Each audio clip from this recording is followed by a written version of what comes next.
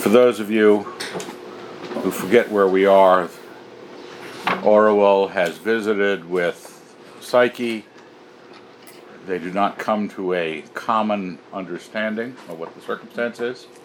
Orual listens to Bardia and the fox about what the likelihood is that she's either being used erotically by a monster or by some brigand on the mountain. And she realizes that her father is going off on a lion hunt, and so she's going to have some time to get back to Psyche and try to deal with things. So chapter 14.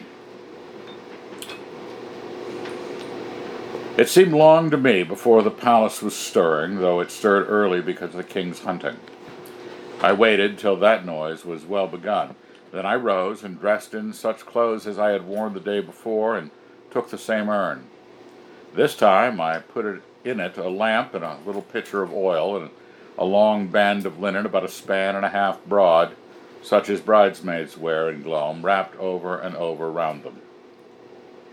Mine had lain in my chest ever since the marriage night of Psyche's mother. Then I called up Puby and had food brought to me, of which I ate some, and some I put in the urn under the band. When I knew by the horses' hooves and horns and shouting that the king's party was gone, I put on my veil and a cloak and went down. I sent the first slave I met to find whether Bardia were gone to the hunting, and if he were in the palace, to send him to me. I waited for him in the pillar room.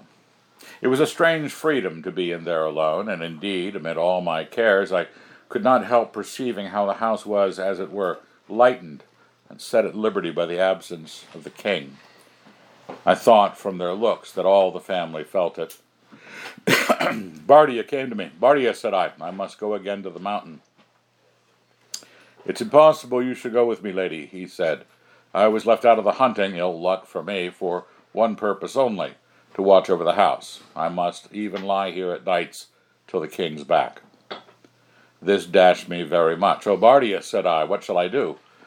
I'm in great straits. It's on my sister's business. Bardia rubbed his forefinger across his upper lip in a way he had when he was gravelled. And you can't ride, he said. I wonder now, but no, that's foolishness. There's no horse to be trusted with a rider that can't ride. And a few days hence won't serve. The best would be to give you another man. But Bardia, it must be you. No one else would be able. It's a very secret errand. I could let Graham off with you for 2 days and a night. Who is Graham? The small, dark one. He's a good man. But can he hold his tongue? It's more a question if he could ever loosen it. We get hardly 10 words from him in as many days, but he's a true man, true to me, above all, for I once had the chance to do him a good turn. It will not be like going with you, Bardia. It's the best you can do, lady, unless you can wait. But I said I could not wait, and Bardia had Graham called. He was a thin-faced man, very black-eyed, and, I thought, looked at me as if he feared me. Bardia told him to get his horse and await me where the little lane meets the road into the city. As soon as he was gone, I said, Now, Bardia, get me a dagger. A dagger, lady? And for what? To use as a dagger. Come, Bardia, you know I mean no ill. He looked strangely at me, but got it. I put it on at my belt where the sword had hung yesterday. Farewell, Bardia, said I. Farewell, lady? Do you go for longer than a night? I don't know, said I. Then all in haste, and leaving him to wonder, I went out and went on foot by the lane and joined Graham. He set me up on the horse, touching me, unless it was my fantasy, as one who touched a snake or a witch. And we began. Nothing could be less like that day's journey and the last.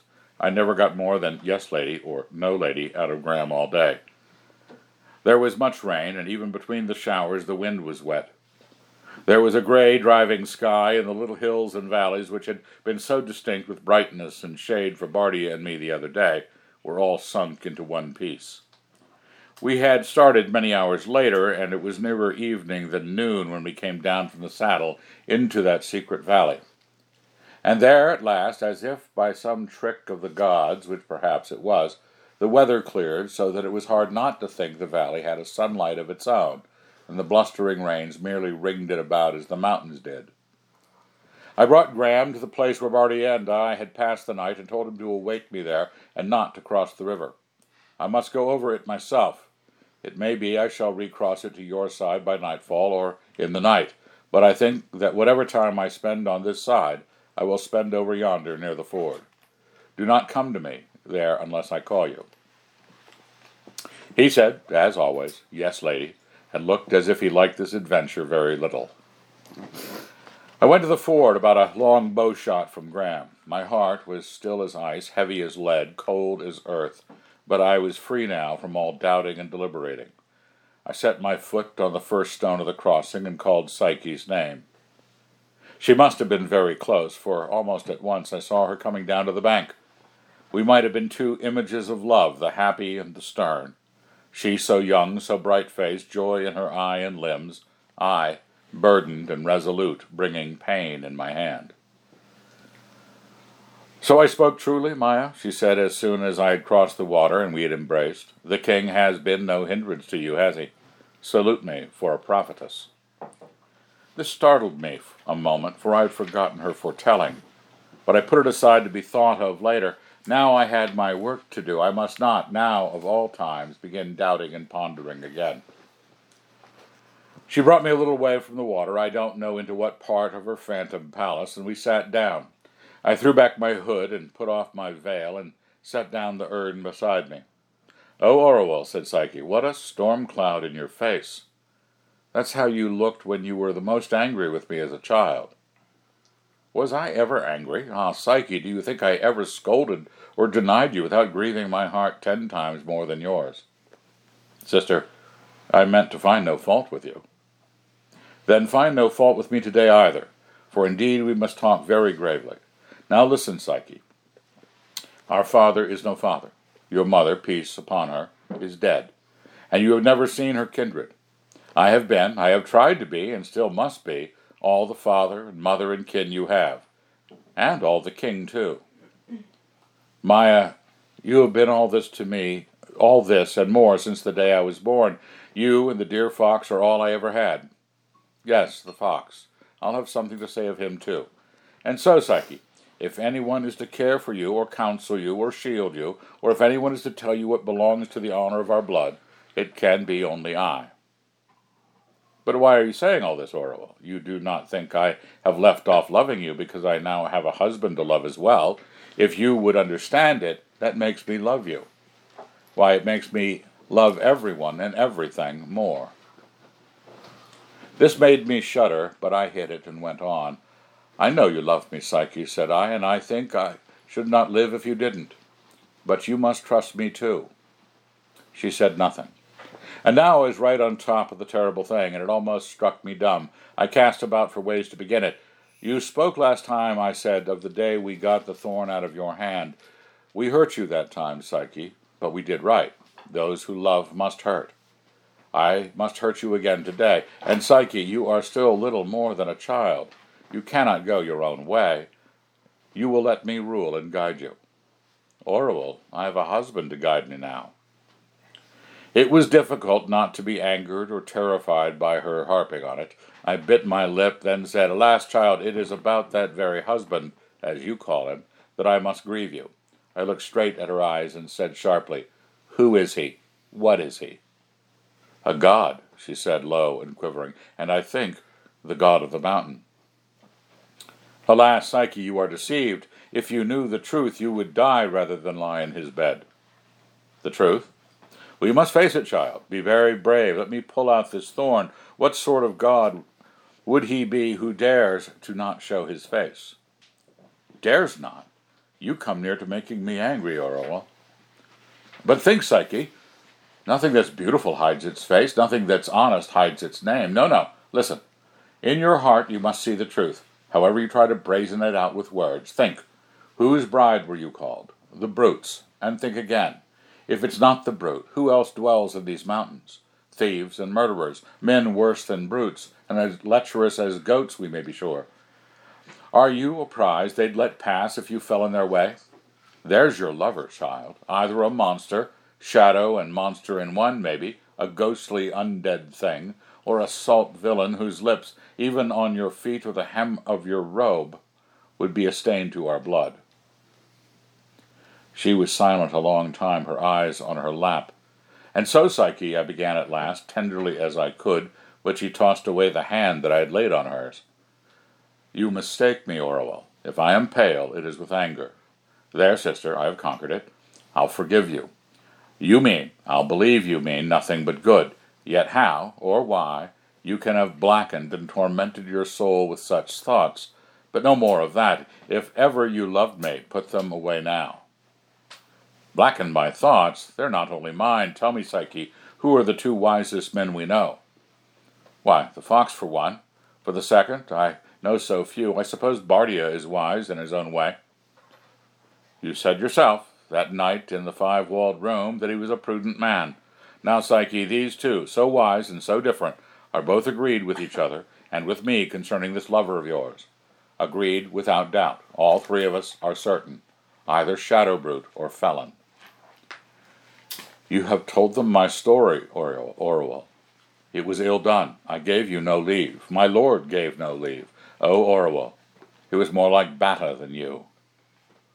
I could not help it if my face reddened with anger, but I would not be turned aside. Doubtless, I said, there is no end to the secrecy of this husband, as you call him. Child, has his vile love so turned your brain that you can't see the plainest thing? A god? Yet on your own showing he hides and slinks and whispers, mum, and keep counsel, and don't betray me, like a runaway slave. I am not certain that she had listened to this. What she said was, the fox too.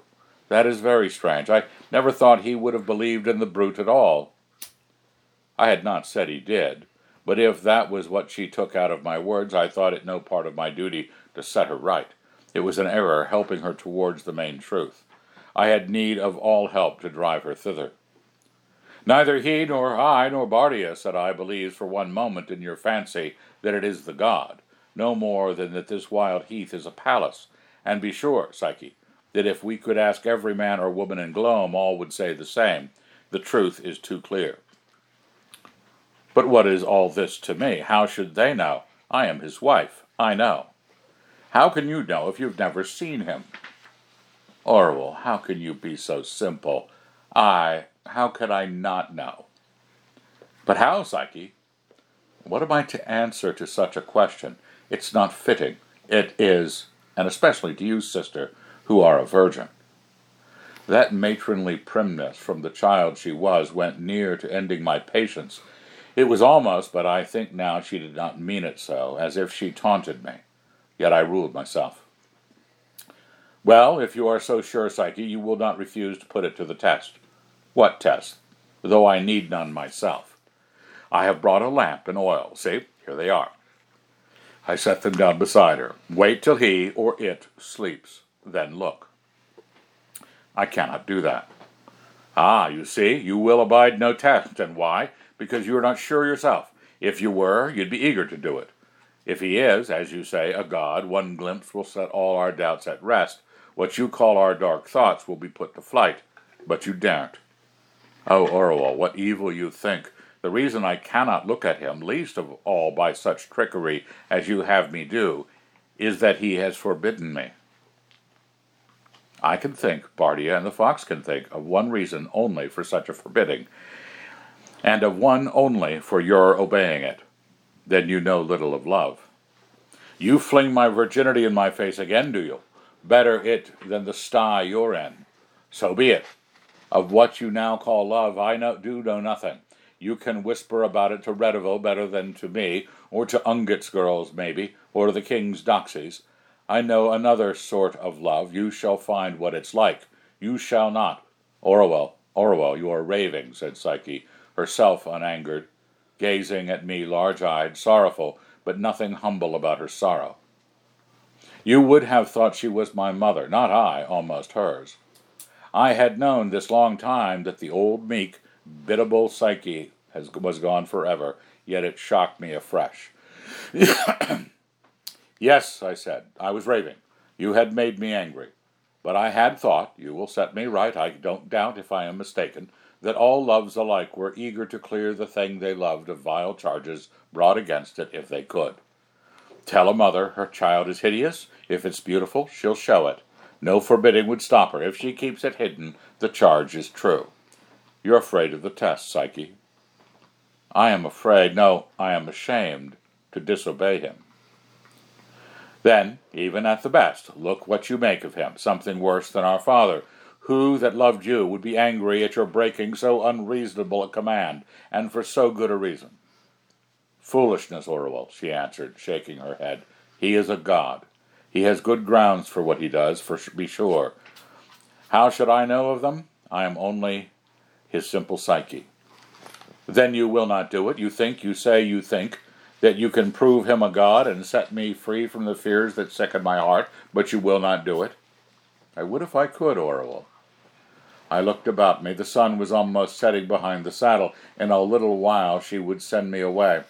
I rose up. An end of this must be made, I said. You shall do it, Psyche. I command you. Dear Maia, my duty is no longer to you. Then my life shall end with it, said I. I flung back my cloak further, thrust out my bare left arm, and struck the dagger into it until the point pricked out on the other side. Pulling the iron back through the wound was the worst pain, but I can hardly believe how little I felt it. Orual, are you mad? Cried Psyche, leaping up. You'll find linen in that urn. Tie up my wound, said I, sitting down and holding my arm out to let the blood fall on the heather. I had thought she might scream and wring her hands or faint, but I was deceived. She was pale enough, but had all her wits about her. She bound my arm. The blood came seeping through fold after fold, but she staunched it in the end. My stroke had been lucky enough. If I had known as much then as I do now about the inside of an arm, I might not, who knows, have had the resolution to do it. The bandaging could not be done in a moment. The sun was lower and the air colder when we were able to talk again. Maia, said Psyche, what did you do that for? To show you I am an earnest girl. Listen, you have driven me to desperate courses. I give you your choice. Swear on this edge, with my blood still wet on it, that you will this very night do as I have commanded you, or else I will kill you first, and then myself. Orual, said she, very queen-like, raising her head, you might have spared that threat of killing me. All your power over me lies in the other. Then swear, girl, you never knew me break my word. The look in her face now was one I did not understand. I think a man who loved, might look so on a woman who had been false to him. And at last she said, You are indeed teaching me about kinds of love I did not know. It is like looking into a deep pit. I am not sure whether I like your kind better than hatred. Oh, Orual, to take my love for you, because you know it goes down to my very roots and cannot be diminished by any other newer love, and then to make of it a tool, a weapon, a thing of policy and mastery, an instrument of torture, I begin to think I never knew you. Whatever comes after, something that was between us, dies here. Enough of your subtleties, said I. Both of us die here, in plainest truth and blood, unless you swear. If I do, she said hotly, it will not be for any doubt of my husband or his love. It will only be because I think better of him than of you. He cannot be cruel like you. I'll not believe it. He will know how I was tortured into my disobedience. He will forgive me. He need never know, said I. The look of scorn she gave me flayed my soul. And yet this very nobleness in her, had I not taught it to her, what was there in her that was not my work? And now she used it to look at me as if I were base beneath all baseness. You thought I would hide it? Thought I would not tell him, she said, each word like the rubbing of a file across raw flesh. Well, it's all of a piece. Let us, as you say, make it end. You grow more and more a stranger to me at each word. And I had loved you so, loved, honored, trusted, and, while it was fit, obeyed. And now, but I can't have your blood on my threshold. You chose your threat well. I'll swear. Where's your dagger? So I had won my victory, and my heart was in torment. I had a terrible longing to unsay all my words and beg her forgiveness. but I held out the dagger, the oath on edge, as we call it. It is our strongest in gloam. And even now, said Psyche, I know what I do. I know I am betraying the best of lovers, and that perhaps before sunrise all my happiness may be destroyed forever. This is the price you have put on your life. Well, I must pay it. She took her oath. My tears burst out, and I tried to speak, but she turned her face away. The sun is almost down, she said. Go. You have saved your life. Go and live it as you can.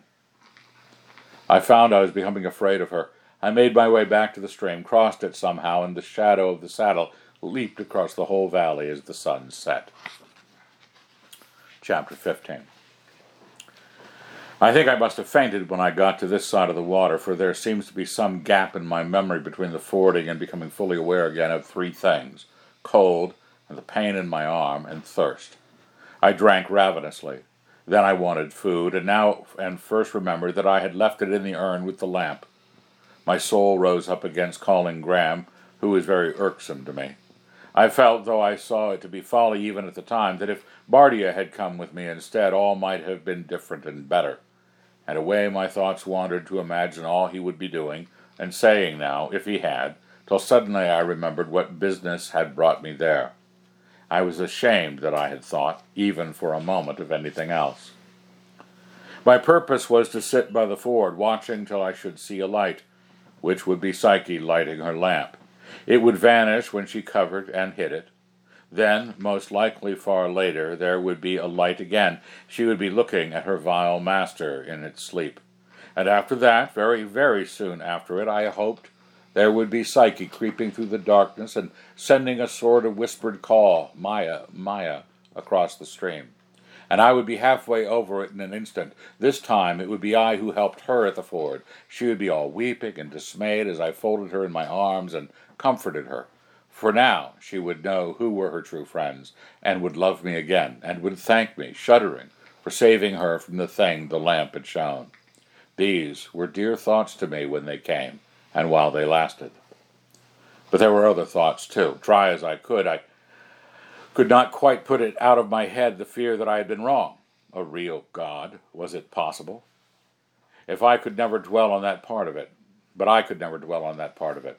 What came back and back to my mind was the thought of Psyche herself somehow, I never knew well how, ruined, lost, robbed of all joy, a wailing, wandering shape for whom I had wrecked everything. More times than I could count that night I had the wish, tyrannously strong, to recross the cold water, to shout out that I forgave her her promise, that she was not to light the lamp, that I had advised her wrongly. But I governed it. Neither the one sort of thoughts nor the other was more than the surface of my mind. Beneath them, deep as the deep ocean sea whereof the fox spoke, was the cold, hopeless abyss of her scorn, her unlove, her very hatred. How could she hate me when my arm throbbed and burned with the wound I had given it for her love? Cruel, cruel Psyche, I sobbed. But then I saw that I was falling back to the dreams of my sickness, so I set my wits against it and bestirred myself. Whatever happened, I must watch and be sane. The first light came soon enough and vanished again. I said to myself, though indeed once I had her oath, I never doubted her faith to it. So, all's well this far. It made me wonder, as at a new question, what I meant by well. But the thought passed. The cold grew bitter. My arm was a bar of fire, the rest of me an icicle, chained to that bar but never melted. I began to see that I was doing a perilous thing. I might die thus wounded and fasting, or at least getting such a chill as would bring my death soon after. And out of that seed there grew up in one moment a huge, foolish flower of fancies, for at once, leaping over all question of how it should come about, I saw myself laid on a pyre. And Psyche, she knew now, she loved me again now, beating her breast and weeping and repenting all her cruelties. The fox and Bardia were there too. Bardia wept fast. Everyone loved me once I was dead. But I was ashamed to write all these follies. What checked them was the next appearing of the light. To my eyes, long swilled with darkness, it seemed brighter than you would have thought possible. bright and still, a homelike thing in that wild place, and for a time longer than I expected it shone, and was still, and the whole world was still around it. Then the stillness broke. A great voice, which rose up from somewhere close to the light, went through my whole body in such a swift wave of terror that it blotted out even the pain in my arm. It was no ugly sound. Even in its implacable sternness it was golden. My terror was the salute that mortal flesh gives to immortal things. And barely after the strong soaring of its incomprehensible speech, came the sound of weeping. I think if those old words have a meaning, my heart broke then. But neither the immortal sound nor the tears of her who wept lasted for more than 2 heartbeats. Heartbeats, I say, but I think my heart did not beat till they were over. A great flash laid the valley bare to my eyes. Then it thundered as if the sky broke in two, straight above my head. Lightnings, thick following one another, pricked the valley left, right, near and far, everywhere. Each flash showed falling trees. The imagined pillars of Psyche's house were going down. They seemed to fall silently, for the thunder hid their crashing. But there was another noise it could not hide. Somewhere away on my left the walls of the mountain itself were breaking. I saw, or I thought I saw, fragments of rock hurled about and striking on other rocks and rising into the air again like a child's ball that bounces. The river rose so quickly that I was overtaken by its rush before I could stumble back from it, wet to my middle, but that made little odds, for with the storm there had come a tyrannous pelting rain. Hair and clothes were already a mere sponge. But beaten and blinded though I was, I took these things for a good sign. They showed, so it seemed to me, that I was right. Psyche had roused some dreadful thing, and these were its ragings. It had waked. She had not hidden her light soon enough, or else, yes, that was most likely. It had only feigned to be sleeping. It might be a thing that never needed sleep. It might, no doubt, destroy both her and me. But she would know. She would, at worst, die undeceived, disenchanted, reconciled to me. Even now we might escape. Failing that, we could die together. I rose up, bent double, under the battery of the rain, to cross the stream. I believe I could never have crossed it, the deep, foaming death race it had now become, even if I had been left free to try. I was not left free. There came as if it were a lightning that endured. That is, the look of it was the look of lightning, pale, dazzling, without warmth or comfort, showing each smallest thing with fierce distinctness, but it did not go away. This great light stood over me as still as a candle burning in a curtained and shuttered room. In the center of the light was something like a man.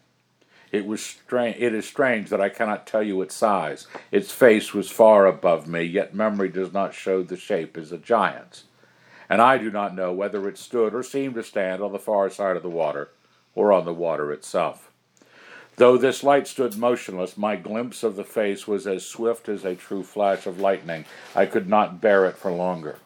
Not my eyes only, but my heart and blood and very brain were too weak for that. A monster, the shadow brute that I and all gloom had imagined, would have subdued me less than the beauty this face wore. And I think anger, what men call anger, would have been more supportable than the passionless and measured rejection with which it looked upon me. Though my body crouched where I could almost have touched his feet, his eyes seemed to send me from him to an endless distance. He rejected, denied, answered, and worst of all, knew all I had thought, done, or been. A Greek verse says that even the gods cannot change the past. But is this true?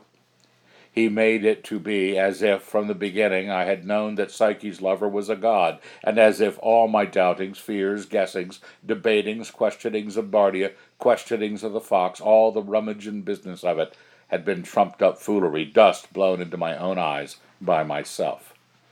You who read my book, judge. Was it so? Or, at least, had it been so at the very past before this god changed the past? And if they can indeed change the past, why do they never do so in mercy? The thunder had ceased, I think, the moment this still light came. There was great silence when the gods spoke to me, And as there was no anger, what men call anger, in his face, so there was none in his voice. It was unmoved and sweet, like a bird singing on the branch above a hanged man. Now Psyche goes out to exile. Now she must hunger and thirst and tread hard roads. Those against whom I cannot fight must do their will upon her.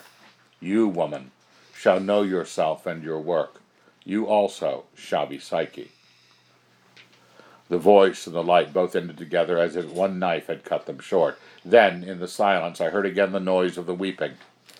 I have never heard weeping like that before or after, not from a child, nor a man wounded in the palm, nor a tortured man, nor a girl dragged off to slavery from a taken city. If you heard the woman you most hate in the world weep so, you would go to comfort her. You would fight your way through fire and spears to reach her.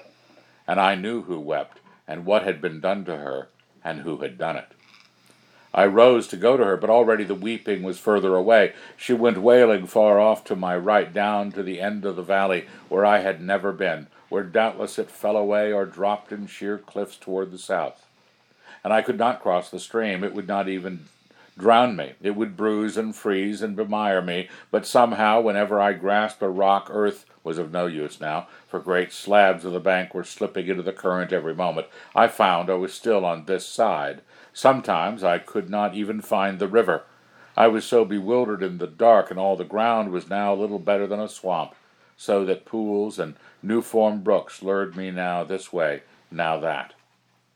I cannot remember more of that night. When day began to break, I could see what the god's anger had done to the valley. It was all bare rock, raw earth, and foul water. Trees, bushes, sheep, and here and there a deer floated in it. If I could have crossed the first river in the night, it would not have profited me. I would only have reached the narrow bank of mud between it and the next. Even now I could not help calling out Psyche's name, calling till my voice was gone, but I knew it was foolishness. I had heard her leaving the valley. She had already gone into exile, which the god foretold. She had begun to wander, weeping, from land to land, weeping for her lover. Not, I mustn't so cheat myself, for me. I went and found Graham, a wet, shivering wretch he was, who gave one scared glance at my bandaged arm and no more, and asked no questions. We ate food from the saddlebags and began our journey. The weather was fair enough. I looked on the things about me with a new eye. Now that I had proved for certain that the gods are, and that they hated me, it seemed that I had nothing to do but wait for my punishment. I wondered on which dangerous edge the horse would slip and fling us down a few 100 feet into a gully, or what tree would drop a branch on my neck as we rode under it, or whether my wound would corrupt and I should die that way. Often, remembering that it is sometimes the gods' way to turn us into beasts, I put my hand up under my veil to see if I could feel a cat's fur or a dog's muzzle or hog's tusks beginning to grow there. Yet with it all, I was not afraid. Nevertheless, it is a strange yet somehow a quiet, steady thing to look around on earth and grass and sky and say in one's heart to each, "You are all my enemies now. None of you will ever do me good again. I see now only executioners." But I thought it most likely those words, "You also shall be Psyche," meant that if she went into exile and wandering, I must do the same. And this, I had thought before, might very easily come about, if the men of Glom had no will to be ruled by a woman. But the god had been wide of the mark, so then, they don't know all things. If he thought he could grieve me by making my punishment the same as Psyche's, if I could have borne hers as well as my own, but next best was to share. And with this I felt a sort of hard and cheerless strength rising in me. I would make a good beggar woman. I was ugly, and Bardia had taught me how to fight. Bardia. That set me thinking how much of my story I would tell him. Then, how much I would tell the fox. I had not thought of this at all. Chapter 16. I crept in by the back parts of the palace and soon learned that my father had not yet come home from the hunting, but I went as soft and slinking to my place as if he had. When it became clear to my own mind, it did not at first, that I was hiding now not from the king but from the fox, it was a trouble to me. Always before he had been my refuge and comforter. Pooby cried over my wound, and when she had the bandage off, that part was bad, laid good dressings on it. That was hardly done, and I was eating, hungrily enough, when the fox came. "Daughter, daughter," he said, "praise the gods who have sent you back. I have been in pain for you all day. Where have you been?" "To the mountain, grandfather," said I, keeping my left arm out of sight. This was the first of my difficulties. I could not tell him of the self-wounding. I knew, now I saw him, I had not thought of it before, that he would rebuke me for putting that kind of force upon Psyche. One of his maxims was that if we cannot persuade our friends by reasons, we must be content, quote, and not bring a mercenary army to our aid, unquote. He meant passions. "Oh, child, that was sudden," he said. "I thought we parted that night to talk it over again in the morning." "We parted to let you sleep," said I. The words came fiercely, without my will, and in my father's own voice. Then I was ashamed. "So, that's my sin," said the fox, smiling sadly. "Well, lady, you have punished it. But what's your news? Would Psyche hear you?" I said nothing to that question, but told him of the storm and the flood, and how that mountain valley was now a mere swamp, and how I had tried to cross the stream and could not, and how I heard Psyche go weeping away on the south side of it and out of Glome altogether. There was no use in telling him about the god. He would have thought I had been mad or dreaming. "Do you mean, child, you never came to speech with her at all?" said the fox, looking very haggard. "Yes," I said, "we did talk a little earlier." "Child, what's wrong? Was there a quarrel? What passed between you?" This was harder to answer. In the end, when he questioned me closely, I told him about my plan of the lamp. "Daughter, daughter," cried the fox, "what demon put a device in your thoughts, such a device in your thoughts? What did you hope to do? Would not the villain by her side, he a hunted man and outlaw, be certain to wake? And what would he do but snatch her up and drag her away to some other lair, unless he stabbed her to the heart for fear she'd betray him to his pursuers? Why, the light alone would convince him she'd betrayed him already. How if it were a wound that made her weep?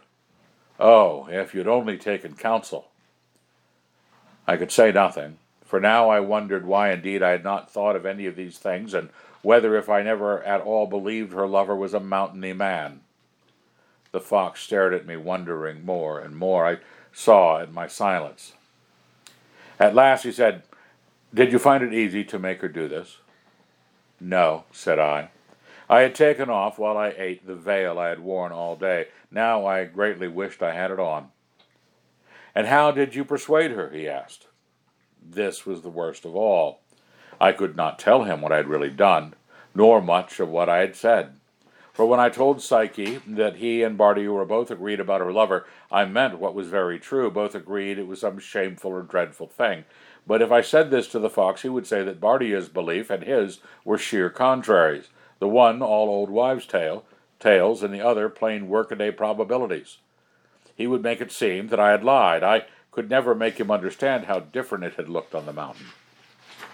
I spoke with her," I said at last. "I persuaded her." He looked long and searchingly at me, but never so tenderly since those old days when he used to sing "The Moon's Gone Down," I on his knee. "Well, you have a secret from me," he said in the end. "No, don't turn away from me. Did you think I would try to press or conjure it out of you? Never that. Friends must be free. My tormenting you to find it would build a worse barrier between us than your hiding it. Some day, but you must obey the God within you, not the God within me. There, do not weep. I shall not cease to love you if you had 100 secrets. I am an old tree, and my best branches were lopped off me the day I became a slave. You and Psyche were all that remained. Now, alas, poor Psyche, I see no way to her now, but I'll not lose you." He embraced me. I bit my lip not to scream when his arm touched the wound, and went away. I had hardly ever before been glad of his going, but I thought, too, how much kinder he was than Psyche. I never told Barty the story of that night at all. I made one resolve before I slept, which, though it seems a small matter, made much difference to me in the years that followed. Hitherto, like all my countrywomen, I had gone barefaced. On those 2 journeys up the mountain I had worn a veil because I wished to be secret, and I now determined that I would go always veiled. I have kept this rule, within doors and without, ever since. It is a sort of treaty made with my ugliness. There had been a time in childhood when I didn't yet know I was ugly. Then there was a time, for this book I must hide none of my shames or follies, when I believed, as girls do, and as Bata was always telling me, that I could make it more tolerable by this or that done to my clothes or my hair. Now I chose to be veiled. The fox that night was the last man who ever saw my face, and not many women have seen it either. My arm healed well, and so all wounds have done in my body, and when the king returned, about 7 days later, I no longer pretended to be ill. He came home very drunk, for there had been as much feasting as hunting on that party, and very out of humor, for they had killed only 2 lions, and he had killed neither, and a favorite dog had been ripped up. A few days later he sent for the fox and me again to the pillar room. As soon as he saw me veiled, he shouted, "Now, girl, what's this? Hung your curtains up, eh? Were you afraid we'd be dazzled by your beauty? Take off that frippery." It was then I first found what that night on the mountain had done for me. No one who had seen and heard the god could much fear this roaring old king. "It's hard if I'm to be scolded both for my face and for hiding it," said I, putting no hand to the veil. "Come here," he said, not at all aloud this time. I went up and stood so close to his chair that my knees almost touched his, still as a stone. To see his face while he could not see mine seemed to give me a kind of power. He was working himself into one of those white rages. "Do you begin to set your wits against mine?" he said, almost in a whisper. "Yes," said I, no louder than he, but very clearly. I had not known a moment before that what I would do or say, that one little word came out of itself. He stared at me while you could count 7, and I half thought he might stab me dead. Then he shrugged and snarled out, "Oh, you're like all women. Talk, talk, talk. You'd talk the moon out of the sky if a man listened to you. Here, Fox, are those lies you've been writing all ready for her to copy?" He never struck me, and I never feared him again. From that day I never gave back an inch before him. Rather, I pressed on so well that I told him not long after how impossible it was that I and the fox should guard Redeville if we were to work for him in the pillar room. He growled and cursed, yet henceforth he made Bata her jailer. Bata had grown very familiar with him of late, and spent many hours in the bedchamber. Not, I suppose, that he had her to his bed. Even in the best of her days, she had scarcely been called what he called savory, but she tattled and whispered and flattered him and stirred his possets, for he begun to show his years. She was equally thick, for the most part, with Redeville, but those 2 were a pair who could be ready to scratch each other's eyes out one moment and snuggling up for gossip and bawdy the next. This, and all other things that were happening in the palace, mattered to me not at all. I was like a condemned man waiting for his executioner, for I believed that some sudden stroke of the gods would fall on me very soon. But as day came after day and nothing happened, I began to see, at first very unwillingly, that I might be doomed to live, and even to live an unchanged life, some while longer. When I understood this, I went to Psyche's room alone and put everything in it as it had been before all our sorrows began. I found some verses in Greek which seemed to be a hymn to the god of the mountain. These I burned. I did not choose that any of that part of her should remain. Even the clothes that she had worn in the last year I burned also. But those she had worn earlier, and especially what were left of those she wore in childhood, and any jewels she had loved as a child, I hung in their proper places. I wished all to be so ordered that if she could come back, she would find it all as it had been when she was still happy and still mine. Then I locked the door and put a seal on it. And as well as I could, I locked a door in my mind. Unless I were to go mad, I must put away all thoughts of her, save those that went back to her first happy years. I never spoke of her. If my women mentioned her name, I bade them be silent. If the fox mentioned it, I was silent myself and led him to other things. There was less comfort than of old in being with the fox. Yet I questioned him much about what he called the physical parts of philosophy, about the seminal fire, and how soul arises from blood, and the periods of the universe, and also about plants and animals, and the positions, soils, airs, and governments of cities. I wanted hard now. I wanted hard things now, and to pile up knowledge. As soon as my wound was well enough, I returned very diligently to my fencing lessons with Bardia. I did it even before my left arm could bear a shield, for he said that fighting without shields was also a skill that ought to be learned. He said, and I now know it was true, that I made very good progress. My aim was to build up more and more that strength, hard and joyless, which had come to me when I heard the God sentence, by learning, fighting, and laboring, to drive all the woman out of me. Sometimes at night, if the wind howled or the rain fell, there would leap upon me like water from a bursting dam a great and anguished wonder whether Psyche was alive, and where she was on such a night, and whether hard wives of peasants were turning her, cold and famished, from their door. But then, after an hour or so of weeping and writhing and calling out upon the gods, I would set to and rebuild the dam. Soon Bardia was teaching me to ride on horseback as well as to fence with the sword. He used me and talked to me more and more like a man, and this both grieved and pleased me. So things went on till the midwinter, which is a great feast in our country. On the day after it, the king came home from some revels he had been at in a lord's house, about 3 hours after noon, and in mounting the steps that go up into the porch, he fell. It was so cold that day that the water the houseboys had used for scouring the steps had frozen on them. He fell with his right leg under him across the edge of a step, and when men ran to help him, he roared out with pain and was ready to set his teeth in the hands of anyone who touched him. Next minute he was cursing them for leaving him to lie there and freeze. As soon as I came, I nodded to the slaves to lift him up and carry him in, whatever he said or did. We got him to his bed in great agony, and had the barber to him, who said, as we all guessed, that his thigh was broken. But I've no skill to set it, lady, even if the king would let my fingers near it. I sent a messenger over to the house of Ungit to the second priest, who had the name of a good surgeon. Before he came, the king had filled himself up with enough strong wine to throw a sound man into a fever, and as soon as the second priest got his clothes out of the way and began handling the leg, he started screaming like a beast and tried to pluck out his dagger. Then Bardia and I whispered to one another, and we got in 6 of the guards and held the king down. Between his screams, he kept on pointing at me with his eyes. They had his hands fast and crying out, take her away, that one with the veil. Don't let her torture me. I know who she is, I know. He had no sleep that night or the day and night after. On top of the pain from his leg, he coughed as if his chest would burst, and whenever our backs were turned, Bada would be taking him in more wine.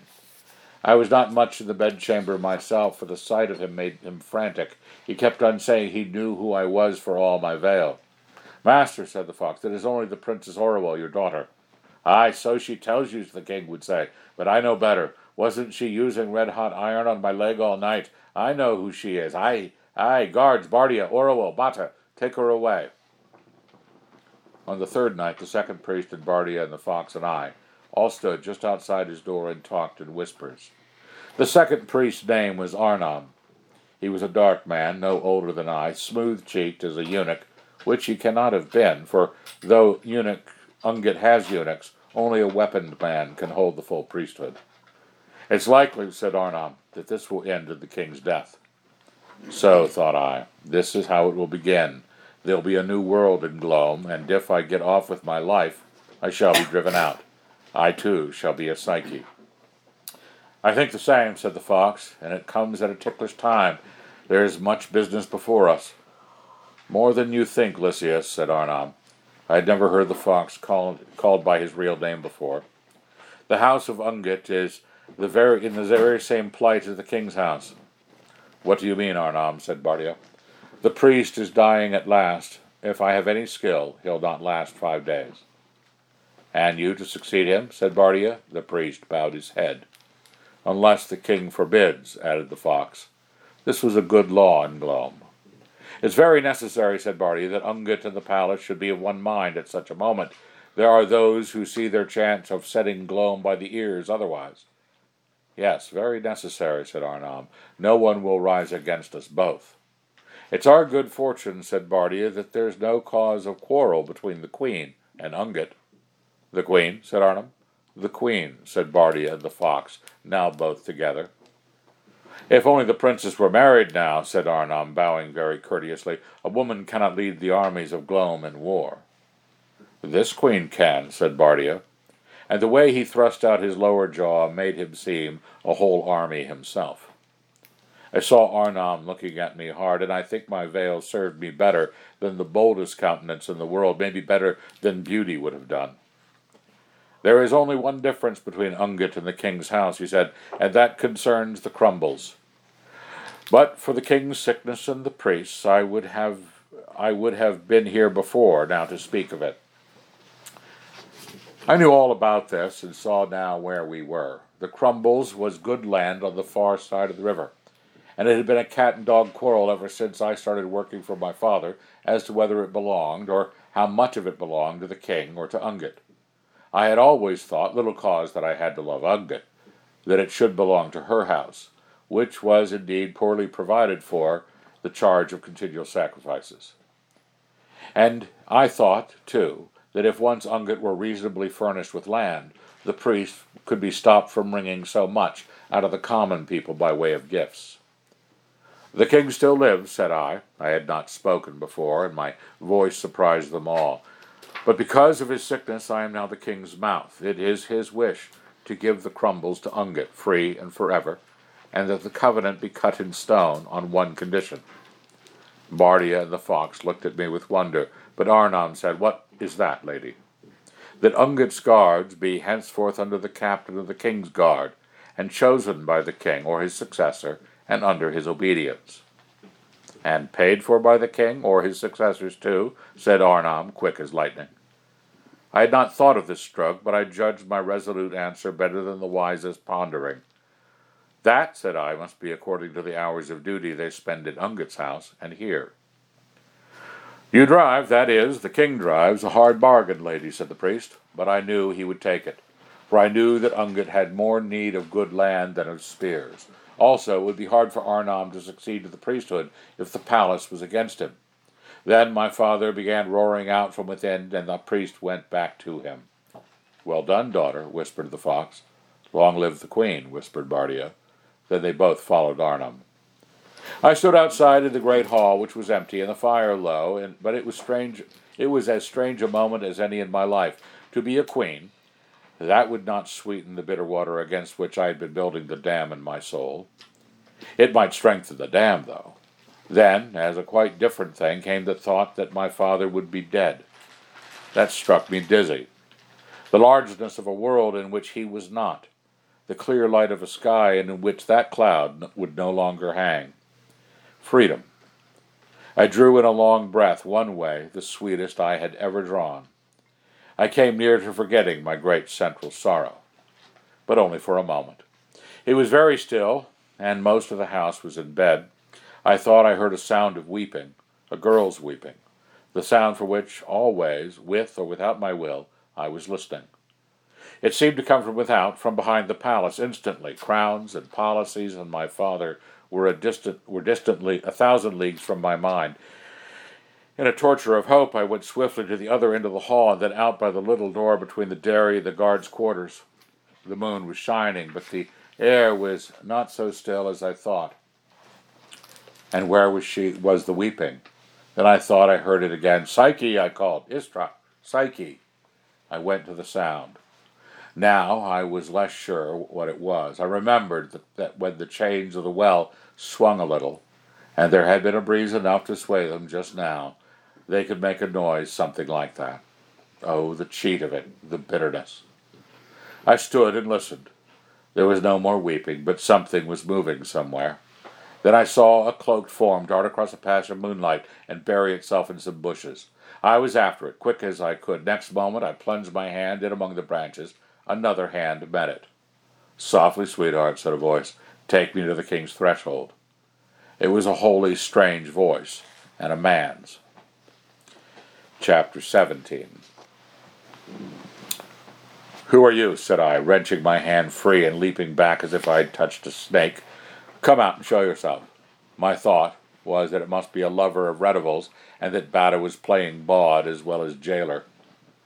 A slender, tall man stepped out. A suppliant, he said, but with merriment in his voice that did not sound like supplication, and one who never let a pretty girl go without a kiss. He'd have had an arm around my neck in a moment if I had not avoided him. Then he saw my dagger point twinkle in the moonlight and laughed. "You've good eyes if you can see beauty in this face," said I, turning it on him to make sure he saw the blank wall of the veil. "Only good ears, sister," said he. "I'll bet a girl with a voice like yours is beautiful." The whole adventure was, for a woman such as I, so unusual that I almost had a fool's wish to lengthen it. The very world was strange that night, but I came to my senses. "Who are you?" I said. "Tell me quick, or I'll call the guards." "I'm no thief, pretty one," said he, "though I confess you caught me slinking in a thief's fashion. I thought there might be already some kindred of my own in your garden whom I had no mind to meet. I am a suppliant to the king. Can you bring me to him?" He let me hear a couple of coins jingle in his hand. "Unless the king's health mends suddenly, I am the queen," said I. He gave a low whistle and laughed. "If that's so, queen," he said, "I've played the fool to admiration. Then it's your suppliant I am, suppliant for a few nights. It might be only one. Lodging and protection. I am Trunia of Fars."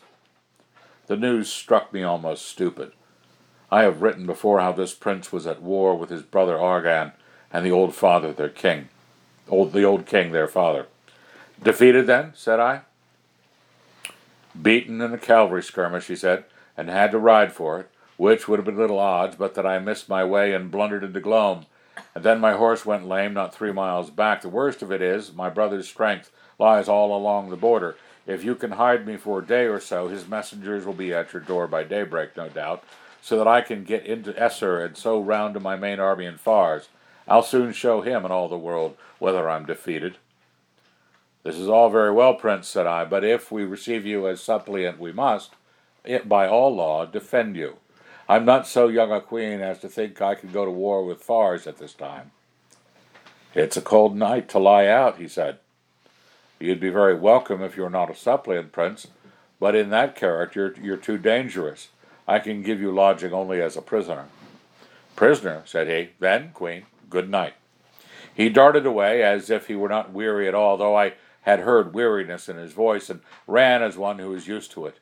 But that flight was his undoing. I could have told him where the old millstone lay. He fell, sprawling, made to leap up again with wonderful quickness, then gave a sharp hiss of pain, struggled, cursed, and was still. "Sprained, if not broken," he said. "Plague on the god that invented man's ankle. Well, you may call your spears, queen. Prisoner it is, and that prison leads to my brother's hangman."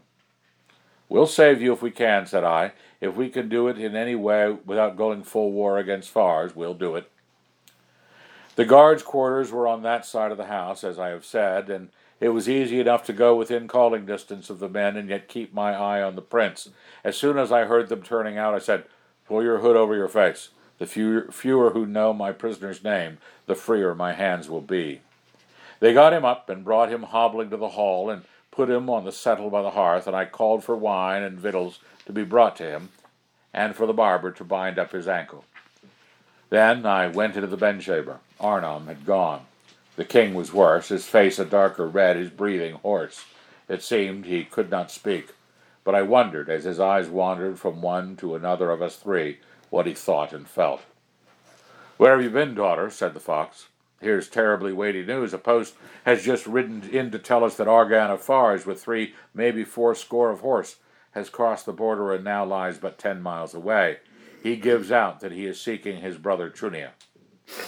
How quickly we learn to queen or king it. Yesterday I should have cared little how many aliens in arms crossed our borders. Tonight, it was as if someone had struck me in the face. "And," said Bardia, "whether he really believes that we have Trunia here, or whether he's crossed the border of a crippled land only to make a cheap show of valor and mend his mouldy reputation, either way, Trunia is here," said I. Before their surprise let them speak, I made them come into the pillar room, for I found I could not bear my father's eyes upon us. The others seemed to make no account of him than a dead man. I ordered lights and fire in the tower room, Psyche's old prison, and that the prince should be taken there when he had eaten. Then we three went busily to our talking. On three things we were all of one mind. First, that if Trinia weathered his present misfortune, he was likely enough to beat Argan in the end and rule Sfars. The old king was in his dotage and counted for nothing. The longer the broils lasted, the more Trinia's party would probably increase, for Argan was false, cruel, and hated by many, and had, moreover, from his first battle, long before these troubles, an old slur of cowardice upon him that made him contemptible. Second, that Trinia as King of Fars would be a far better neighbor to us than Argan, especially if we had befriended him when he was lowest. But thirdly, that we were in no plight to take on war with Fars, nor even with Argan's party in Fars. The pestilence had killed too many of our young men, and we still had almost no corn. Then a new thought, as if from nowhere, came scalding hot into my head. Bardia, said I, what is Prince Argan worth as a swordsman? There are two better at this table, Queen. And he'd be very chary of doing anything that would revive the old story against his courage? It is to be supposed so. Then if we offered him a champion to fight against him for Trinia, pawned Trinia's head on a single combat, he'd be in a manner bound to take it up. Bardia thought for a time. Why, he said, it sounds like something out of an old song. Yet, by the gods, the longer I look at it, the better I like it. Weak though we are, he'll not want war with us while he has war at home, not if we leave him any other choice. And his hope hangs on keeping or getting his people's favor. He has none of it to spare even now, and it's an odious thing to be pursuing his brother at our gates as if he were digging out a fox. That won't have made him more loved. If, on top of it all, he refuses the combat, his name will stink worse still. I think your plan has life in it, Queen. This is very wise, said the fox, even if our man's killed. And we have to hand Trinia over. No man can say we've treated him ill. We save our good name, and yet have no war with Fars. And if our champion kills Argan, said Bardia, then we're done the next thing to setting Trinia on the throne, and earned a good friend, for all say Trinia is a right-minded man. To make it surer still, friend, said I, let our champion be one so contemptible that it would be shame beneath all shame for Argan to draw back. That's too subtle, daughter, said the fox, and hard on Trinia. We don't want our man beaten. What are you thinking of, Queen, said Bardia, teasing his moustache in the old way. We can't ask him to fight a slave, if that's what you mean. No, a woman, said I. The fox stared in bewilderment. I had never told him of my exercises with the sword, partly because I had a tenderness about mentioning Bardia to him at all, for to hear Bardia called fool or barbarian angered me. Bardia called the fox Greekling and word weaver in return, but that never fretted me in the same way. A woman, said the fox. Are you mad? Am I mad, or are you? And now a great smile that would do any heart good to see it broke over Bardia's face, but he shook his head. I've played chess too long to hazard my queen, he said. What, Bardia, said I, steadying my voice as best I could. Were you only flattering when you said I was a better swordsman than Argan? Not so. I'd lay money on you if it came to the wager, but there's always luck as well as skill in these things. And courage, too, you'd say? I've no fear of you for that, Queen. I have no idea what you're both talking about, said the fox. The Queen wants to fight for Trinia herself, Fox, said Bardia, and she could do it, too. We had scores of matches together. The gods never made anyone, man or woman, with a better natural gift for it. Oh, lady, it's 1,000 pities they didn't make you a man. He spoke it as kindly and heartily as could be, as if a man dashed a gallon of cold water in your broth and never doubted you'd like it all the better. Monstrous, against all custom and nature and modesty, said the fox. On such matters he was a true Greek. He still thought it barbarous and scandalous that the women in our land go barefaced. I had sometimes said to him when we were married that I ought to call him not grandfather but grandam. That was another reason why I had never told him of the fencing. Nature's hand slept when she made me anyway, said I. If I am to be hard-featured as a man, why shouldn't I fight like a man too? Daughter, said the fox, In mercy to me, if for nothing else, put this horrible thought out of your head. The plan of a champion in a combat was good. How would this folly make it better? It makes it far better, said I. Do you think I'm so simple as to fancy I'm safe on my father's throne yet? Arnam is with me. Bardia is with me. But what of the nobles and the people? I know nothing of them, nor they of me. If either of the king's wives had lived, I suppose I might have known the lord's wives and daughters. My father never let us see them, much less the lords themselves. I have no friends. Is this combat not the very thing to catch their fancy? Won't they like a woman for their ruler better if she has fought for Glome and killed her man? Oh, for that, said Barty, it'd be incomparable. There'd be no one but you in their mouths and hearts for a 12-month.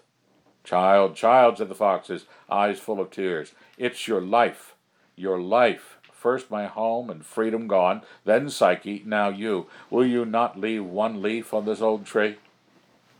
I could see right into his heart, for I knew he now implored me, with the same anguish I had felt when I implored Psyche. The tears that stood in my eyes behind my veil were tears of pity for myself, more than for him. I did not let them fall. My mind's made up, I said, and none of you can think of a better way out of our dangers. Do we know where Argonne lies, Bardia? At the Red Ford, the post said. Then let our herald be sent at once. The fields between the city and the Shennet will be the place of the combat. The time the 3rd day from now. The terms these. If I fall, we deliver Trinia to him, and condone his unlawful entering into our lands. If he falls, Trinia is a free man, and has a safe conduct to go over the border to his own people and fars, or where he will. Either way, all the aliens to be out of the land of Glome in 2 days. They both stared and said nothing. I'll go to bed now, said I. See to the sending, Bardia, and then to bed yourself. A good night to you both. I knew from Bardia's face that he would obey, though he could not bring himself to assent in words. I turned quickly away and went to my own room. To be alone there and in the silence was like coming suddenly under the lee of a wall on a wild, windy day, so that one can breathe and collect oneself again. Ever since Arnam had said hours ago that the king was dying, there seemed to have been another woman acting and speaking in my place. Call her the queen. But Orual was someone different, and now I was Orual again. I wondered if this was how all princes felt. I looked back on the things the queen had done and wondered at them. Did that queen truly think she could kill Argan? I, Orual, as I now saw, did not believe it. I was not even sure that I could fight him. I had never used sharps before. Nothing hung on my sham battles but the hope of pleasing my teacher, not that that was a small thing to be either.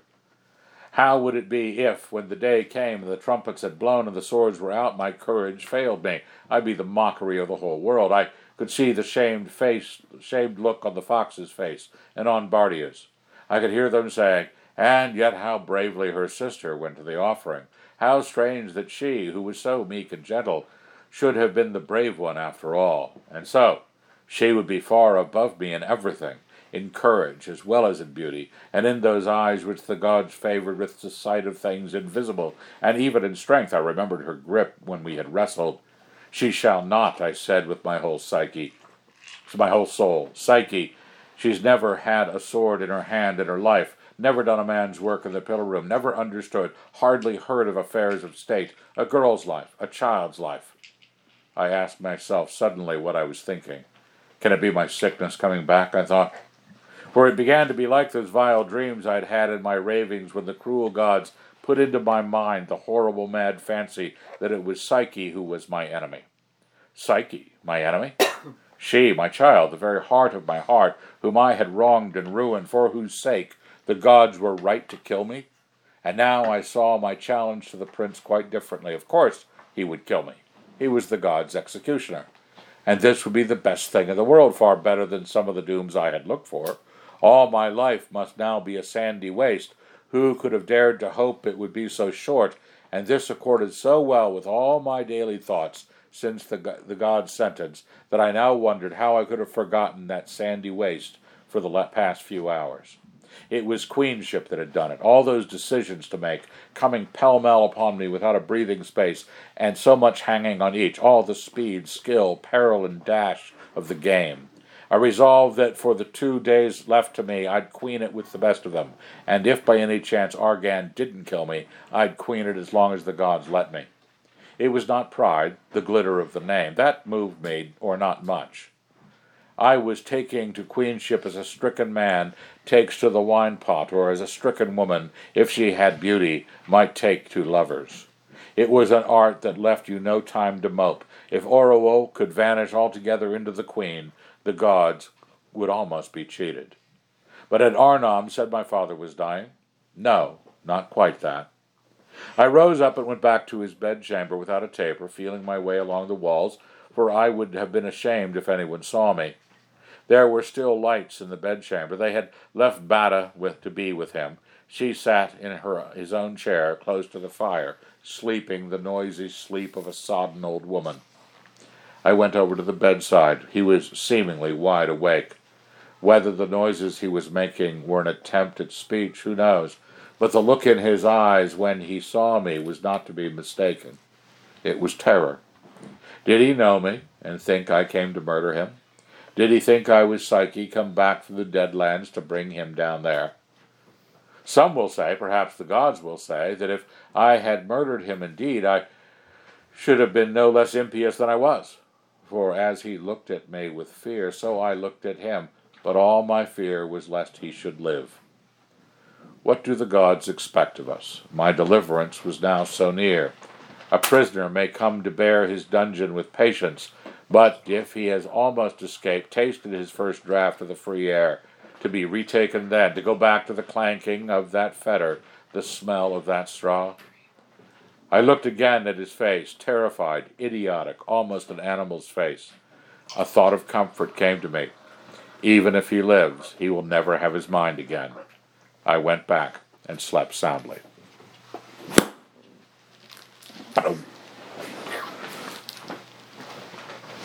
Okay, so things have happened.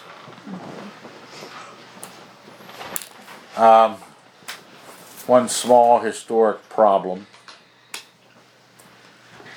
Bardia is talking about chess moves, and chess is nowhere near being a thing.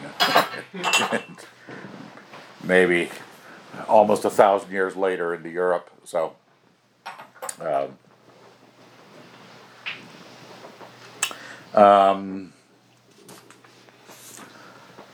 there was a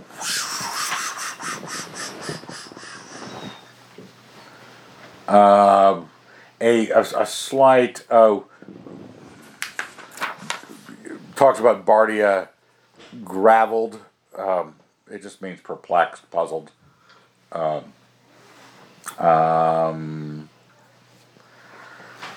And there was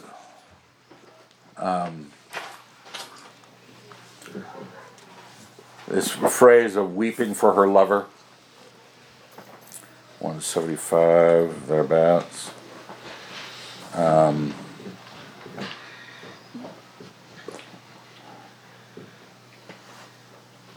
She had begun to wander, weeping from land to land, weeping for her lover.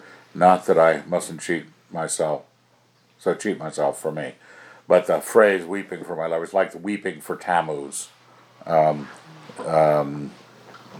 It's a slight, possibly a reference. What about Song of Solomon? Yeah, that would be the same sort of thing. She goes out searching around. I hadn't thought of that. That's good.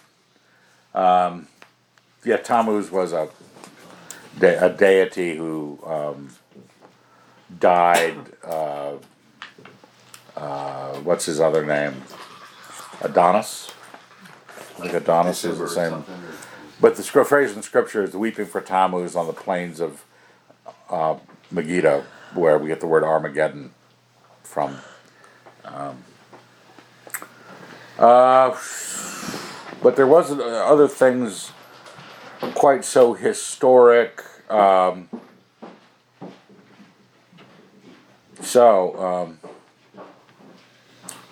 do we got here? We got in the actual myth, part of the reason that Cupid doesn't want Psyche to know is he doesn't want to be found out. His mom, Venus, had wanted him, in her jealousy over Psyche's beauty and Psyche's gaining of veneration, to make her fall in love with a base person. Cupid sees Psyche, falls in love with her, so he creates a palace where he can hide Psyche and have her as his wife. But this, the discovery of identity reveals that Psyche is there, and he's got to hand Psyche over to Venus. And Venus has these punishments that she has set for Psyche, which occur later in the story. All sorts of trials and tribulations. So that's why there's this secrecy in the gods about who Cupid is, the god of the mountain, and what gives with it's not Cupid's punishment so much as his mom's. You know how moms are. Okay, what did anything pop up to you about the developments in the story?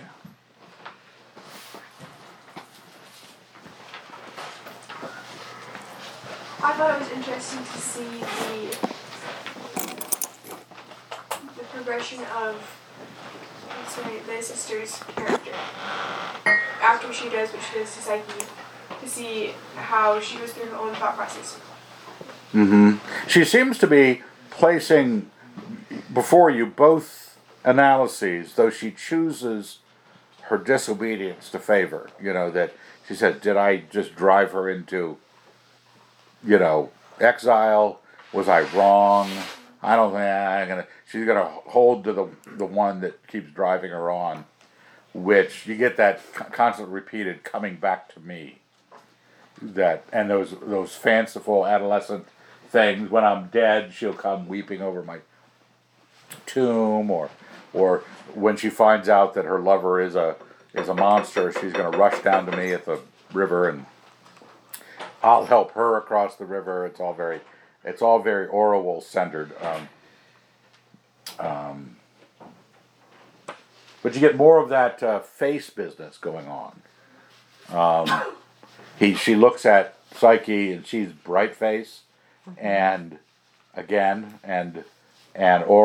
Psyche sees her as this kind of storm cloud face, and then you get the slow introduction of the veil on the two trips, and then the commitment to the veil, and the strength that is in the veil.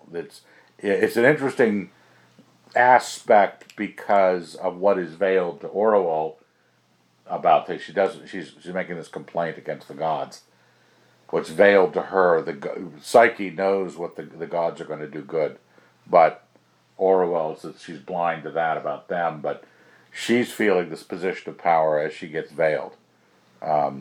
She's able to face the king and tell him, "Yeah, I'm going to take you on now."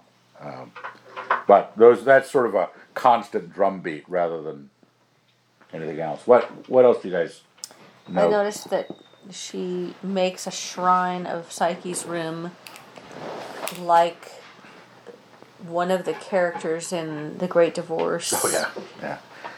The mother that lost her son. Who can't. It's... burns all the clothes and has everything hung in the proper places. Wish that all to be so ordered that if she could come back, she would find all as it had been when she was still happy and still mine. Then I locked the door and put a seal on it. And I locked the door in my mind. That's sort of the odd day. She has it contained in a room, and then in her own thinking, she won't let anybody talk of her. Yeah. Everything gets shut down, except for a few. And building a dam against it, it'll break out sometimes, but she gets the dam being made stronger, and then she thinks of being a queen as making the dam stronger.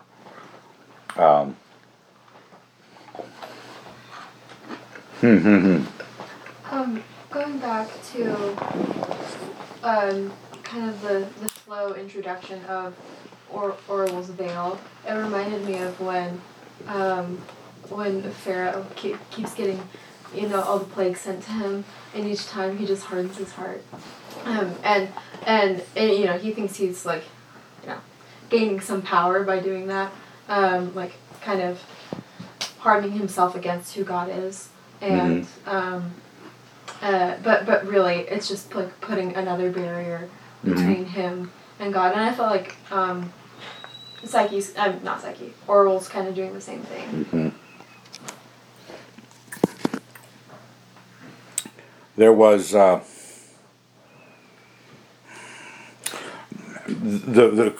Emily's what's her name? That girl there, that's Elizabeth. The conversation between Orwell and Psyche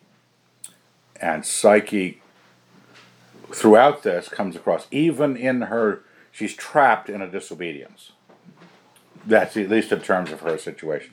Either her sister's going to kill herself and try to kill me,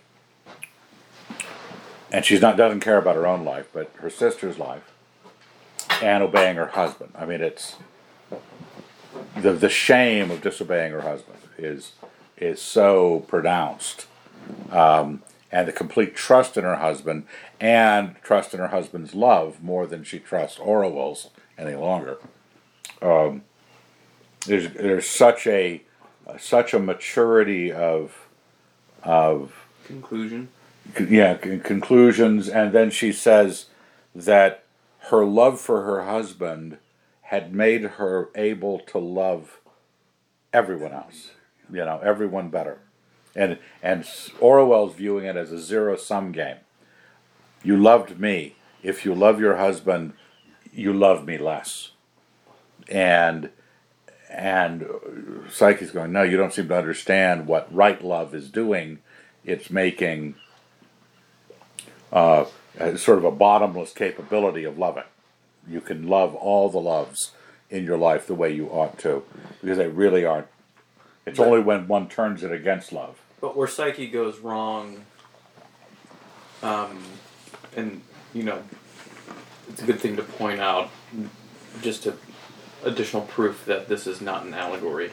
But Psyche does go wrong. She does disobey because she succumbed to the manipulation. In which case, she's more of a parallel with Eve, and Orwell's like snake in the garden. But Orwell starts off trying to be reasonable. Psyche's too smart for that. She knows, like, no, like, you don't know my husband. I know my husband, so I'm going to remain obedient. Orwell then has to resort to these dramatic, emotional outbursts of, see what you're doing to me as you throw the dagger into your own arm. And Psyche was manipulated by that. So she is simple. She's still simple. She knows that she's simple. And it was her simplicity that led her to disobey. You have something similar? Greg, go ahead, Greg. No, I was saying there's also something in her simplicity that makes her see clearly that might have held her from not doing that, too. So, I think there's a certain humility in her simplicity. She's, Oh, yeah. I don't know what thoughts about this, but... What did she say? She looked at... had a sorrow that didn't look humble. I think that was a phrase. She was looking at Orwell with a sorrow that wasn't humble. She was sure that her position was in the right. In many ways, she tracks with the Green Lady in Perelandra, who, when the unman is trying to tempt her, and it's this constant drumbeat of temptation, and in many ways, when she says, you've taken these things, these passions, and you've turned them into tools, she used the word, policy, Machiavellian efforts to bend the situation, and Ransom says the same thing about the unman, and says his arguments weren't because the unman valued reason. He used them as tools. It's just as tools as far as they would go. Because Orwell didn't want to listen to reason that Psyche offered. It was subtleties when Psyche was speaking. You're just speaking in subtleties, or it's all, dream world, but I'm the only one speaking reason. And but she's using it only as a point of leverage. It tracks with other attempted temptations. Now, when you so you feel for Psyche in that Ransom has to step in at a certain point with the unman and say that how will she ever stand in this? And then he goes, well, she's already stood enough. I got to kill this guy. That battle has gone on. She's been faithful. You could see Psyche being faithful to a point. There's no one like Ransom standing there to just deck Orwell. There's no deliverance. But I think she stands to the point that at least everyone would expect you to stand, and only then her giving in is, I'm going to give in because of your life, not because I believe your argument, and two, I'm going to tell my husband. It's going to be an open, not secret thing. It's going to be, I'm not going to hide this from him. Tragically, the problems were bigger than she imagined. But and she's also resting on his forgiveness, because I think she's like becoming his wife. She's grown into more love, and so maybe she thinks like that the gods must be big and grandiose in that same way that she has kind of learned to be. And she hopes or presumes on his forgiveness, but then she has a fear also mentioned. I could lose everything that is happiness. So I think she's hoping for the forgiveness. But she also knows the other could happen too.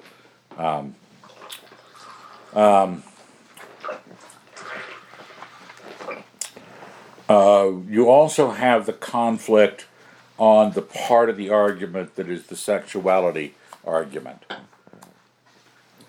Psyche knows her husband in a biblical way. And Orwell does not. And you a virgin.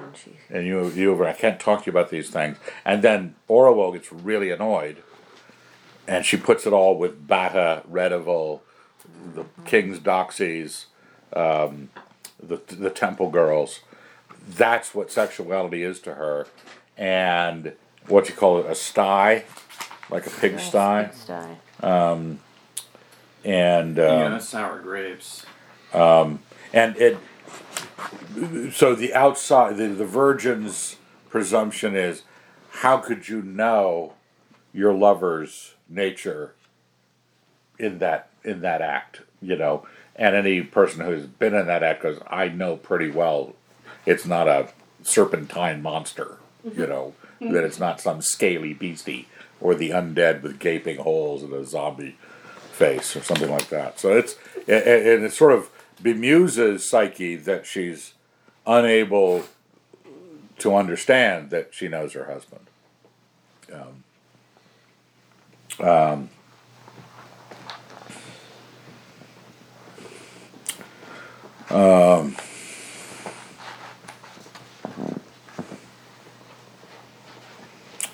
Let's see. What about the god showing up? There was a great line in there when the god shows up. And what was it? My terror was the salute that mortal flesh gives to immortal things. That's a great line, because there's nothing, is this brightly lit, electrostatic, brilliance, like staring into a LED flashlight. Couldn't even tell what size he was. Yeah. And doesn't look angry, doesn't sound angry, but it's all rejection. I think Lewis toyed somewhat with that with great divorce with the idea of being that hell was the sort of the ultimate sent away. Your will, my will, you either come closer to me or further away from me. But this is this idea of absolute rejection, and she gets it from Psyche, first off, and then she gets it from the god. But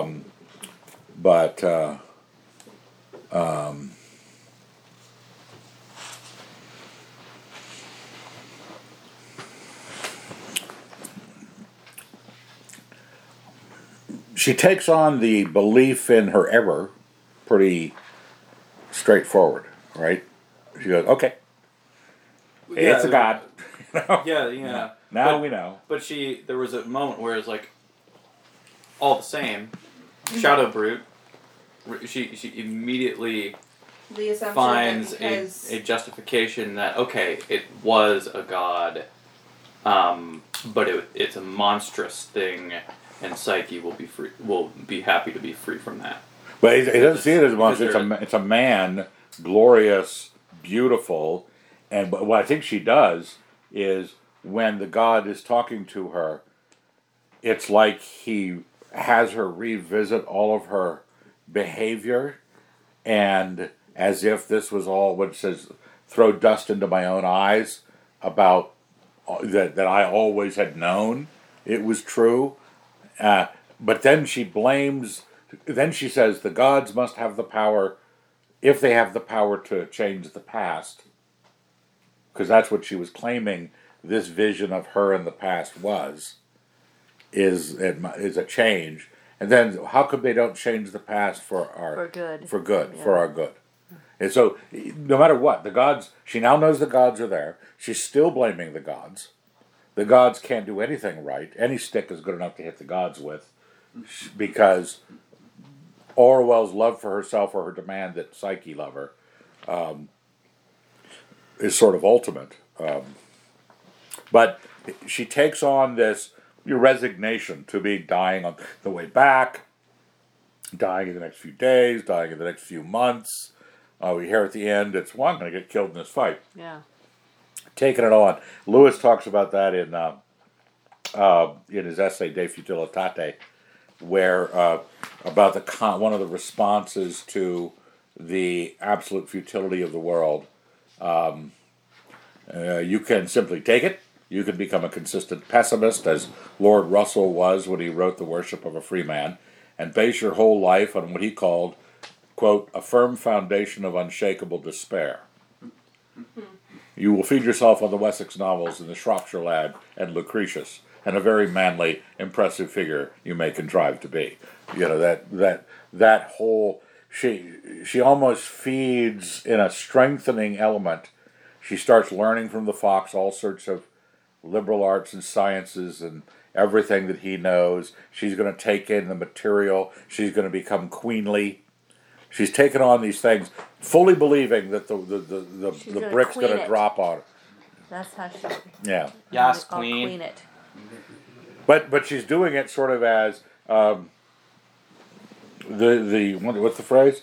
A firm foundation of unshakable despair. The loss of Psyche, the crime she committed against Psyche, is this constant sorrow, and she's going to man up and stand there like a powerful figure and be a powerful figure. And you can see almost leaps and bounds of personal strength being, created in Orwell in the last few weeks of this story. It does make you. It's weird after all of the horrible things, you do enjoy seeing her rise to the level of queen and sort of confound the king and take on that cold, severe reason in state affairs. Like, she's clearly a better queen than Traum was a king. Yeah, by far. And you start to admire her. She's becoming good with the sword, capable, now horse riding, offering herself to fight for Trinia, She's coming across kind of as a erotic figure to Trinia, you know. She, other than the veil and the fact she's ugly as sin, you know, and he's imagining a pretty woman. They all do behind the veil. And you start to see her almost as she's a replacement protagonist now that Psyche is driven out. We have very little ability, other than we think morally we're on Psyche's side. We now find ourselves admiring Orual's advancement, the way she takes care of things. So we have to watch that. We don't. And the Fox is sort of, for all of his weakness about things, the way he was a little more distant to her. He allows her to keep secrets. He says, friends must be free. You can't presume that you've got control in your friend's life because he's your friend, she's your friend. You've got to, if they're going to keep secrets from you, that's got to be from their demon, their god in themselves. And he'd rather have her have 100 secrets and still be free. The Fox's social philosophy is probably where he is best. Just his ability to see relationships and see what's going on. I think an awful lot of what people in Moscow, Idaho, because they won't leave well enough alone, they become busybodies, mischief makers, inserting themselves to demand something, demand information. I need to know. If you don't share with me about this, or if you don't do what I want. Somebody I was hearing of recently, non-believer, who thinks that you don't really love unless you support, you know. And so people are looking to change their friends or loved ones' opinion out of some duty that they have. Like she felt Psyche had a duty to be loyal to her, a duty to obey her. And keeps saying, I have a husband, I have to obey him. No, you have a duty to obey me. And I think that people who step into this arena, it's like stealing your stuff. They're stepping into your being and claiming some control of your being and the decision generation in your being that they don't have. And if you fall for it, or if you try to do it, you're violating something ultimate. It's like personal property. If you wouldn't walk into someone's house and lift an ashtray and walk home with it, you better not. But it's the same thing. You're violating the area of control the other person has in themselves. He calls it the demon or the god in you. The god in the god in you, the god in me. They're different, coming up with different directions to you, and it has to be allowed.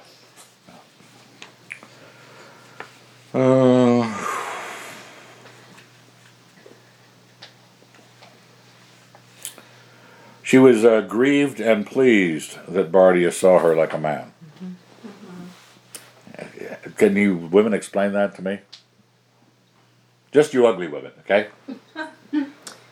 I think it's it's almost very like juvenile in the sense of like the thing that a tomboy girl realizes when she's like in with the guys and they hang out and it's great, and then she starts getting a little older and there's still that like it's cool that I can like hang out with the guys and it's fun and they, you know, think of me as one of them, but then you start to realize that sometime you'd rather not. You'd rather they see you as a girl. That's what it made me think of. I think it's that being thought of as like a man means she's admired for her strength and competence, but she would still rather be beautiful and loved as a woman. Is the veil such a handy bit of whiteout that your one uncontrollable flaw? We talked about it last week. When you feel a flaw that you could not control, being ashamed of that. and she finally has this path to controlling it by putting a veil on, and nobody after this point has seen her face. You know, it's I don't know, it's not tying as directly in as I thought it was to what you were saying. But I think Abby's right that it's the idea of being admired but not being desired. You know, is a grief and a credit. Do you notice that kind of long bit of resentment towards the end, where she imagines that if she became a coward in the fight, they would remark. I mean, it's amazing how the story fills out. It's something that hasn't happened. Then she writes the rest of the story, then blames Psyche for the story she wrote. You know, they would then say, remember how brave Psyche was when she went to her death, and she was so meek. And then she added on all the other things that Psyche had outdone her in, strength and beauty and all the rest, even the prophetic moment where she said, you know, I was a prophetess. Those are all things that Orwell's finding out that Psyche is better than she, and that's her. Well, it's so painful to read in some ways. It's like the shift at the end of this last chapter where she's going back and forth between Orwell and the Queen, and Orwell is weak and guilty and all sorts of things, is not going to be able to stand. The Queen has real capabilities, and she's going to queen it, cheat the gods. The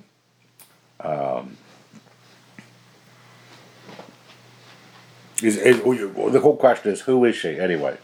We got, is she? I mean, is her character, her queenly character, someone entirely a persona that is entirely not her? Because we've gotten to know the Orwell that's such a mess. I mean, part of the story, the title of the book is "Till We Have Faces." She's faceless. Not. Yeah.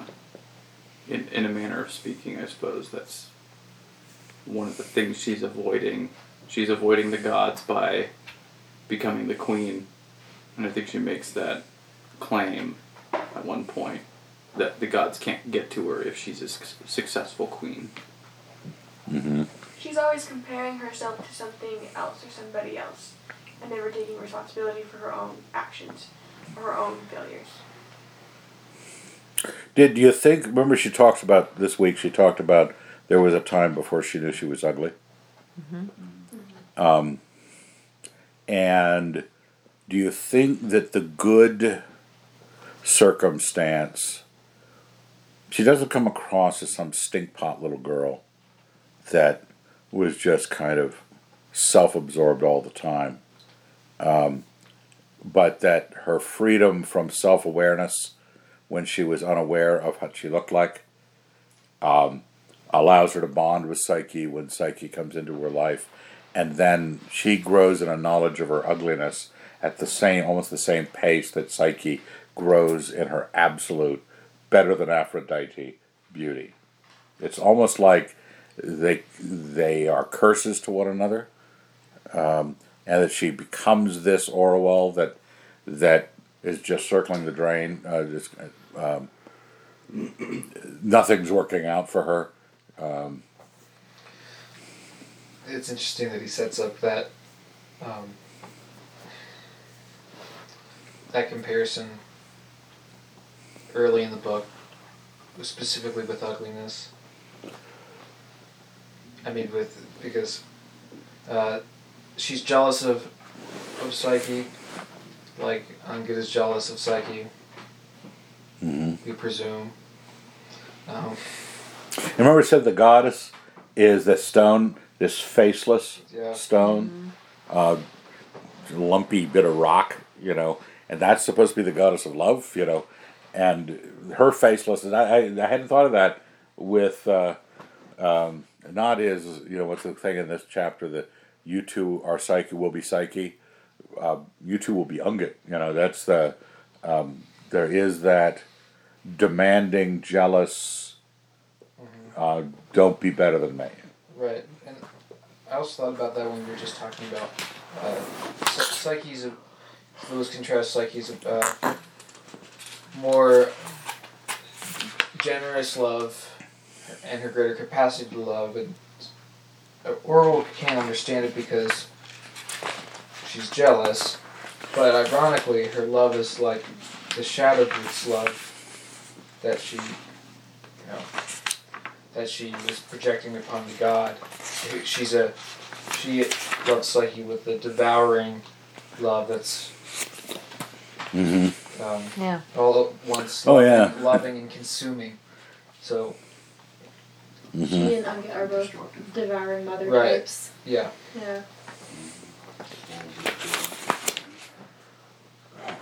Wow. Well, it's quarter after. You're free to go. You're also free to hear the end of this recording. Goodbye.